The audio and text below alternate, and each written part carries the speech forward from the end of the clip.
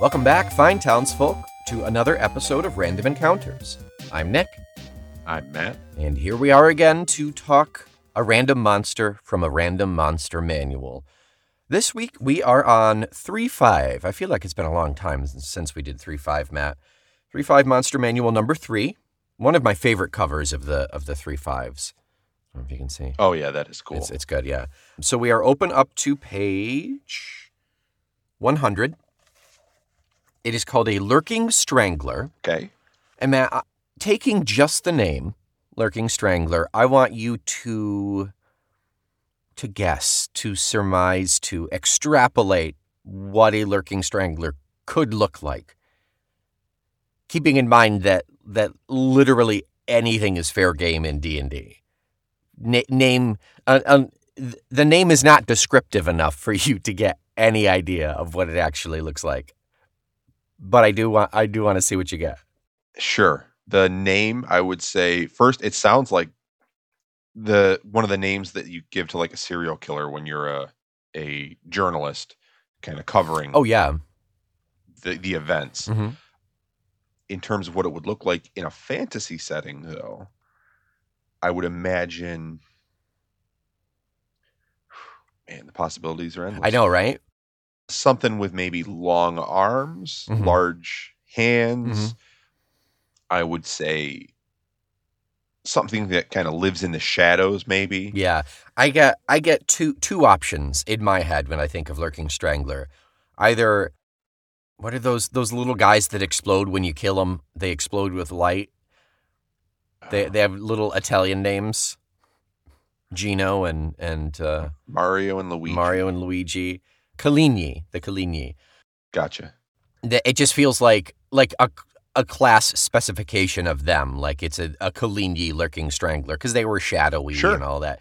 And also, I don't remember the name of this thing, but it's the thing, it's got really, really long arms that end in kind of just like wedges with kind of spikes in them, and they plant themselves up in the corner of a room or a doorway, and then they reach down and pluck people up. I wish I knew the name of it. And I honestly have no idea how I would look that up aside from just flipping through a book. Yeah, multiple books. Yeah, I can't figure it out. So just wrong. Assume you're wrong. I'm going to read you the description. I'm going to read you the description. A 3-foot-long strand of striated muscle connects 2 floating eyeballs. The strand flexes and twists. Period. Come on. That's ridiculous. I know. That is what drew me to this. Mario and Luigi would have been a better. It's like a bowl. It's a bola. It's an eye-bola. It's an eyeballer. Yeah. But it's it's 2 eyeballs. It's a tiny, so that's a good D&D size to what we know reference. This is 3 feet long. It is considered tiny. Okay. We're starting to get general ideas. 500 feet for the Tarrasque, 3 feet for the Lurking Strangler. All right. We're getting there. And it's got to fill in between. Yeah. Oh, and in the middle is medium, is about 5-6 feet. Yeah. So many species enjoy pets that resemble themselves. Some humans keep monkeys as companions, and some Rakshasas keep house cats. Goths and beholders enjoy Lurking Stranglers. Makes sense. And a goth is just like a primitive beholder. Oh, with black eyeliner. Yes. Yeah. Goth. It's Gauth. Yeah, just a really emotional beholder. Yeah. Lots of eyeliner. Hot topic beholder. Yep, that's right. This lesser creature acts as a companion pet and occasional spy for them. If they're not acting as a spy, I don't know what the point is, really. Yeah, exactly. Lurking Stranglers are 3 feet long from eyeball to eyeball, and they weigh 5 pounds. They understand Beholder and Common. I didn't realize Beholder was a language. I don't think we've covered that before. Yeah, maybe it is in 3.5. I definitely don't think I've seen it in 5e. They have neither a mouth nor any means of speaking. They communicate by twisting their bodies. A wide-open posture usually signifies assent, and a tight spiral indicates fear, tension, or disagreement. So it's like semaphore, Lurking Stranger semaphore, or Sign language. Body language. It's the weirdest Pokemon. Eyeball language? Yeah, just really Is there a giant eyeball? No. There's gotta be. There's so many of them. I know, but there's never really anything terribly creepy. If you want creepy, you gotta get into Digimon or Yokai Watch. Like, that's really creepy. Okay. So, some stats we got here. So, he is a challenge rating of 2, which is more than anticipated. Okay. It is 1 more than I expected. Speed of 5 feet, but a fly of 20. I don't want this thing using its land speed. Is it using the little eyeballs for feet, or is it like slinking along like a snake? Ooh, which one's creepier? I think using his eyeballs for feet and kind of dragging that middle part behind him. Oh, but then you got to clean it. That's the thing. Is this thing is probably sticky. He's just picking up just lint, debris. Lint and pebbles. Comes back to the beholder, and the beholder's just furious that he has to clean it again. He's got a solution that he dips him in. Initiative of a +4. His special attacks are Eye Raise and Suffocate. Special qualities are all-around vision, yes. Dark vision 60 feet and flight. Their environment is underground. Their organization is, of course their environment's underground. They can't wear sunglasses. So that is true. And unless they have a little like red cap following them around with eye drops, then, you want to be underground where it's cool and damp. Organization is solitary or as a pet companion of a goth or beholder. Alignment is usually lawful evil. And let's get into combat. A lurking strangler primarily uses its eye rays to attack. It can use its entire body to lash at an adjacent foe. However, it prefers to keep its distance and let its eye rays defeat its enemies. Once its victims are asleep, it will coil itself around a foe and choke it to death. Whoa. Okay. So there are no stats for any sort of melee in here. There's nothing. It's just we've got the eye rays, which they have 2 eye rays that resemble a spell that's been cast by 3rd level caster. One cause fear, and the other produces a sleep effect. Each effect is negated with a DC save, blah, blah, blah. Cause fear, this ray works like the spell. It has a range of 30 feet. Sleep, this ray works like the spell. Except that it affects one creature with up to 4 hit dice. It has a range of 130 feet. How would you differentiate the eyes producing the cause fear or the sleep? Like, cosmetically, visually, pun now intended, visually, how would you make the eyes look different with sleep versus cause fear? Well, there are no eyelids. I was going to say have it. I know, right? The sleep one kind of come down like Garfield style. Yeah, like the half lid. Yeah. Yeah. The old drowsy eye. Yep. I would say cause fear. Maybe that one is a bit more bloodshot. Ooh, yeah. Though sleep, if you're tired, you have bloodshot eyes as well. But I think maybe that one, the pupil's a little bigger or something along those lines. And it's like moving around manic, like it's looking for things that it's afraid of. Exactly. Yeah. It's twitchy. It's almost having like a mini seizure almost. Yeah. And the other one's really lethargic. Like it just kind of like moves slow. Yeah. Okay. I like it. Let's see. Now we have Suffocate. If a lurking strangler hits a helpless foe with its lash attack, again, 2 eye rays, ranged touch. Here we do have a little melee. It's a lash of +7, 1d4 -3. Okay. So it could be really negative hit points. Yeah, no, it really can't. It's like hitting someone with a Twizzler. Not even a Twizzler, because it's floppier than a Twizzler. Yeah, it's not. You would imagine maybe a wet towel, but apparently not. No, like a Twizzler pull and peel that's been peeled already. Yes. Red rope licorice. There we go. Hanging loose in your hand. Yeah. If a lurking strangler hits a helpless foe with its lash attack, 1d4 -3, it wraps itself around the victim's throat and begins to choke it. So that's really just the mechanics behind it. If they're saying it's a melee attack, they obviously have to put some damage dice in there, I guess. Sure. Although we've seen that before where it's like make a melee attack and then this happens, You're still just rolling against AC. I don't see why they have to have damage in there. But maybe they thought in 3.5 like, oh, if it's a melee, it's got to have damage regardless of what that damage ends up. It's a D100 minus 3,000. Maybe I think you're trying to equate the two different powers though. The lash attack is just the simple weenie kind of, it seems like it's almost an attack of last resort, where the suffocate, it says it hits a helpless creature. Yeah, if they're asleep. Exactly. Yeah. So that at that point, it's almost like a coup d'etat, I would imagine. It is. It 100% is, but it's still using the mechanics of that lash when it hits with the lash attack on a helpless creature. Sure. Yeah. Sure, but yeah, so I think that's just there that you would imagine you would need something. I don't know. I think maybe it's a 3.5 thing and they kind of did away with it, but yeah. I'm with you in that they must have said, okay, well, we know you're not going to do much damage, but you're not doing this to do the damage. Yeah. Remember, what was it? The little thing the Alpluacra, the little thing that climbs into the throat and eats your food. I think that one had like a negative attack as well. And that was also 3.5.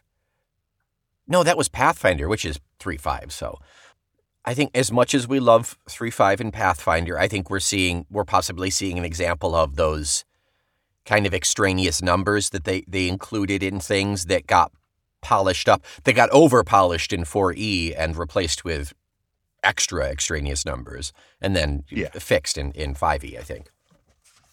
All right. That sounds right. Back to Suffocate here.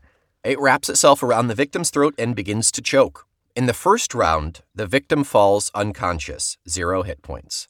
Okay, so they don't have to be knocked out. It's just them. It's just the victim being asleep. Yeah, that's how it's tied in. Okay. In the following round, she drops to -1 hit points and is dying. In the third round, she suffocates and dies. Jeez. Yeah. Yeah, so that's a rush to save your rogue who's been knocked out, who's been put to sleep, because it's a will save. No. What? So in the I-raise it says each effect is negated with a DC 11 will save.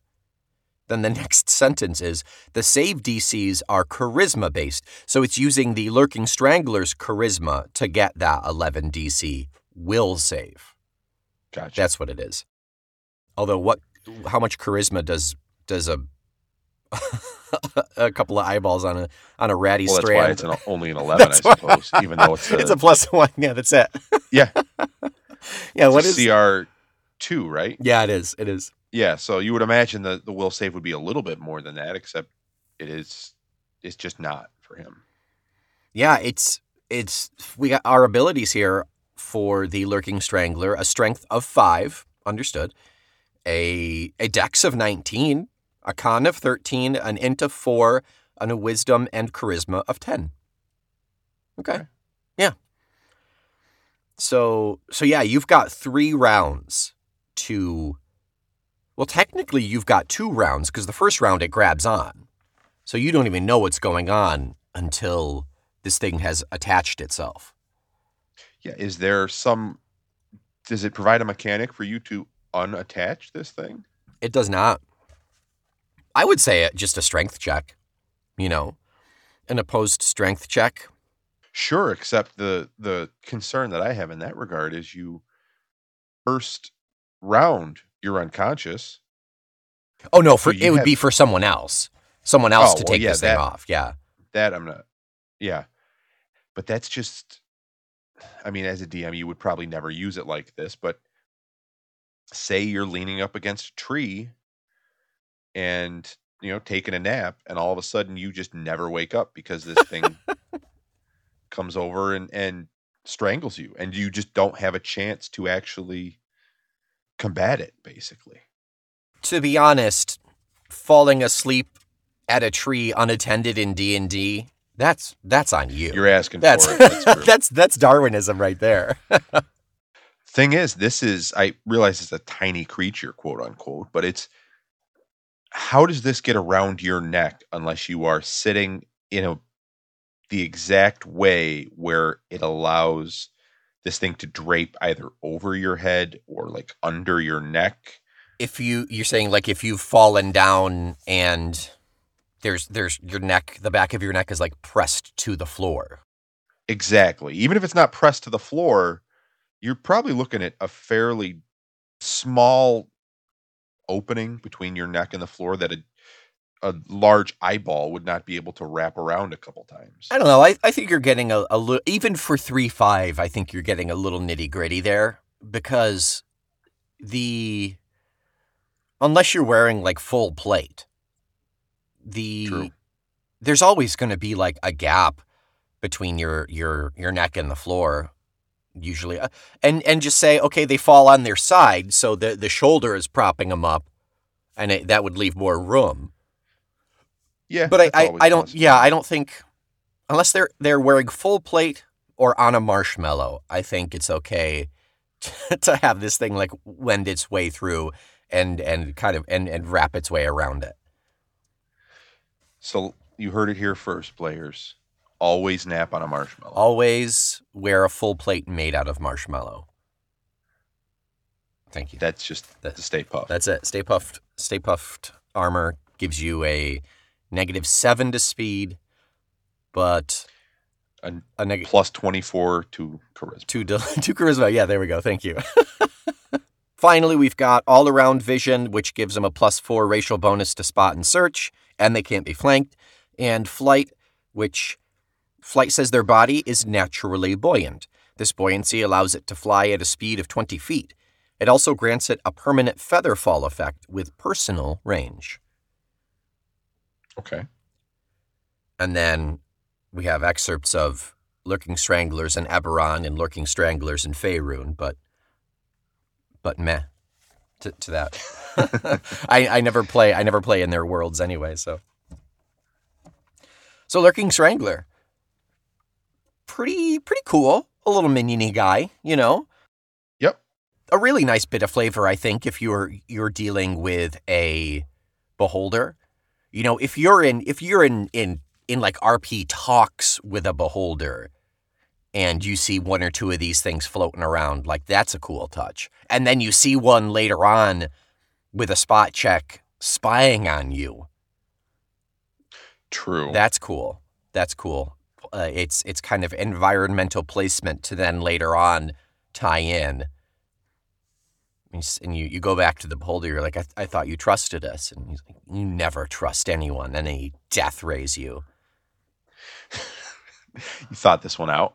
I think that's really cool. I think it's also something that if you were able to roll up the stats and actually play a beholder, to have something as your little animal companion. Sure, yeah.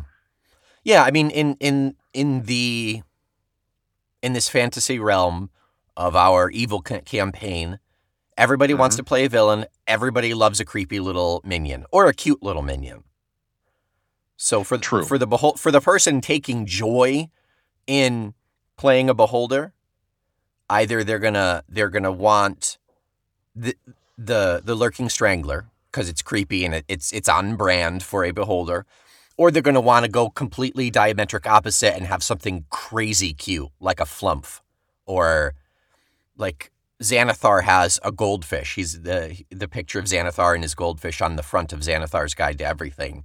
I forget the goldfish's name. My buddy Brian, his party has worked with Xanathar, and he just this is a classic DM thing. He offhand mentioned the goldfish or something, and they latched onto it, and now the goldfish has been a very crucial part of the story. But that's all it takes is one cute thing. One dummy goblin who got stuck in a barrel and didn't get murdered is now the team mascot. That's true. And he just continues to wear the barrel. Yeah, that's right. Yeah, it's a small enough barrel that he can wear it, like those old cartoons from the 20s of people just wearing barrels. Yeah. Yep, because they have no clothes. That's exactly. Yeah. It's not in addition to. It is their only clothing. Yeah. Oh, for sure. The newest fashion. Barrel clothing, yeah. So, lurking strangler. Can we think of any other alternatives to the lurking strangler, like the sneaking sniffer with two noses? You know, if we're thinking like just some creepy ass necromancer put these weird pieces together. And what minion is it for? Oh, what would sniffing be? That's tough. I don't know anything that's really like scent based. I mean, some things have decent scent, like senses of smell, but I don't remember off the top of my head. No, I'm trying to think as well. I mean, even a gnoll would probably have a decent scent, but I don't necessarily think they would have minions. Right. However, I would expect a gnoll to be cutting like body parts off of their victims. So yeah. I could see that tying together. I could also see a lot like the beholder dichotomy that the sneaking sniffer would be the minion of something that doesn't have a nose, that has no sense of smell. Interesting. You know, a doppelganger. Doppelgangers, I've seen their representation being like in their like gray gooey form, not having a nose. You know. Sure. But they could just doppelgang a nose on there, so it doesn't quite work. What about the stalactite there with the little floppy limb? Yeah. The kids just fought one a couple weeks ago. This is classic D&D. This is I know. The Roper. Roper, yeah. The Roper, Al Roper. Yeah. What about Al Roper?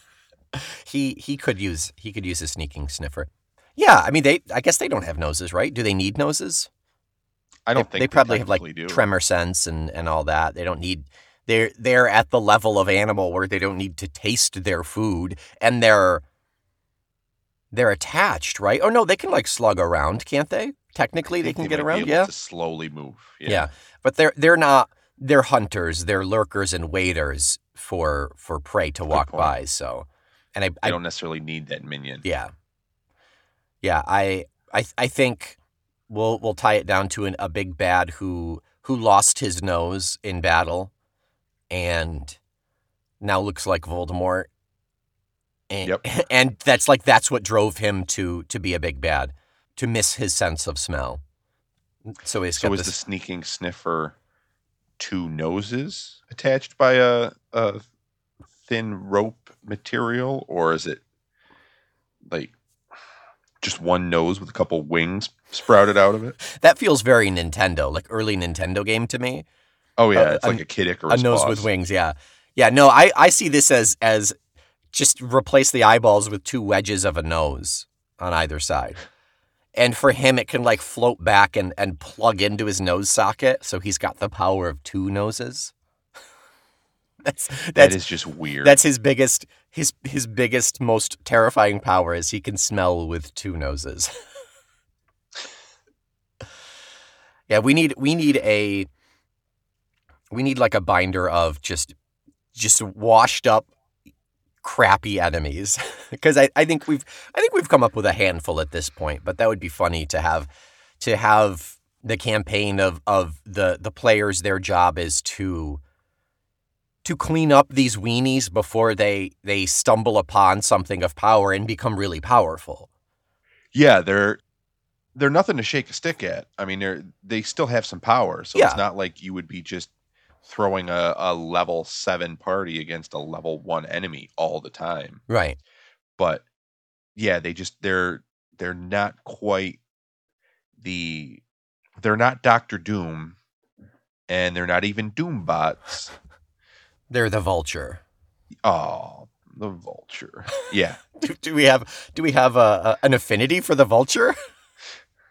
No, not at all. I would consider him like second or third rate, right? Or maybe not. Oh, for sure. Okay, good. Yeah, he's like the last guy that they went to for the Sinister Six. Yeah. Although he was really good in the Spider-Man movie. Yes. Homecoming. Yeah. But yeah, everybody else turned it down, so they went to the Vulture. Right. That's how that happened. Yeah. Now, taking that idea, I have the idea in my head, Matt. Let's see if you can come up with it. What happens once they've gone through the line and taken care of all of these like low third-rate weenies? After the party has done the job for the guy hiring them to take them out. Well, they would obviously stumble upon an actual threat, the real world beater, or maybe the creature that set up all these little weenies and was trying to get them the power they needed to trying to franchise evil. Basically, yeah. Didn't think about you're that going one. from spot to spot, and everybody's waiting on that one artifact or that one spell or something along those lines. Yeah, I put in the order weeks ago. What is going on? Where's the supply chain? Where is it failing? Yeah, no, that's not what I was thinking of. I was thinking of that the guy that they hired turns out to be the ultimate baddie who just hired these guys to get rid of the competition. Okay. And that's the big reveal is like, oh, thank you for doing all that for me, and now you die. Yeah. Evil, mwahaha, and then all of a sudden he turns into a lich or something. The big reveal, and and then swarms of sneaking sniffers fly out. Yeah. Nothing but disappointment all around the table. Exactly. All right, any further thoughts? Any on the actual, what is it? Look, I had to look it up because I had sneaking sniffer stuck in my head. I was waiting for you to say sneaking sniffer. Any further thoughts on the lurking strangler, the actual lurking strangler? No, I don't think so. It's cool. It's a little guy. It's a minion. Yep. It's a pet, a companion. You know, would you? Yeah. If you're your necromancer player wanted it for a familiar, by all means, right? I would say so. It is not that powerful, so in no way is it game breaking, and honestly, I don't think you need to change anything out of the book. No, not at all. I would say the story hook I could see with it is maybe you have a rash of stranglings, and you're trying to figure out what did it. Is it just a random, is it like a mob hit? Is it a random like serial killer, something along those lines? And then you eventually stumble upon this creature and maybe catch it in the act, something to that effect, which then leads you to a beholder. Okay, so it's the stepping stone. Okay, it's your entry point into that. Yeah, and it doesn't say in there like that it needs to eat. It doesn't say why it would be doing that. So it doesn't seem like it's just kind of going off and doing this to people. It would only be doing it as defense or under the instruction of the beholder having sent it to go do it. Yeah, for sure. Okay. Yeah. Okay, so I think you know what's coming, Matt. How many sneaking sniffers would you give the lurking strangler? Probably more if it was the leaking. Oh gosh! But now I have to leave that in. I would have cut that out had you not called back to it. Okay, I've got my fingers held up. This is my guess, and I don't want you to see it until you make it, and until you make your guess, and we'll see how close I am. Deal. I would say a 3. For the I got it. Yeah, finally. Well, I mean, this one was kind of easy because it was fairly meh. Yeah. But I don't know. There have been times where I think it's a fairly inconsequential thing, and you've been more impressed or you've seen more potential in it than I have. Yeah, if we can hit on something really interesting, really important, really world creating with these, then it shoots that score right up. This one is not, doesn't really give you that much. Right. It's got all the effect of that, the little companion-y, minion-y thing. I mean, the most value I see out of it is the set dressing for a beholder that we said, or or a potential for a wizard, a necromancer's familiar, you know? Yep, exactly. Well, that's it. 3 sneaking sniffers for the lurking strangler, 5 for the leaking strangler.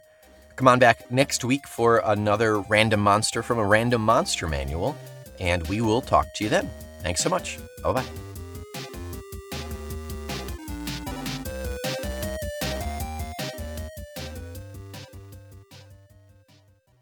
Hey, Random Encounters is a proud member of the Feckless Gnomes Audio Network.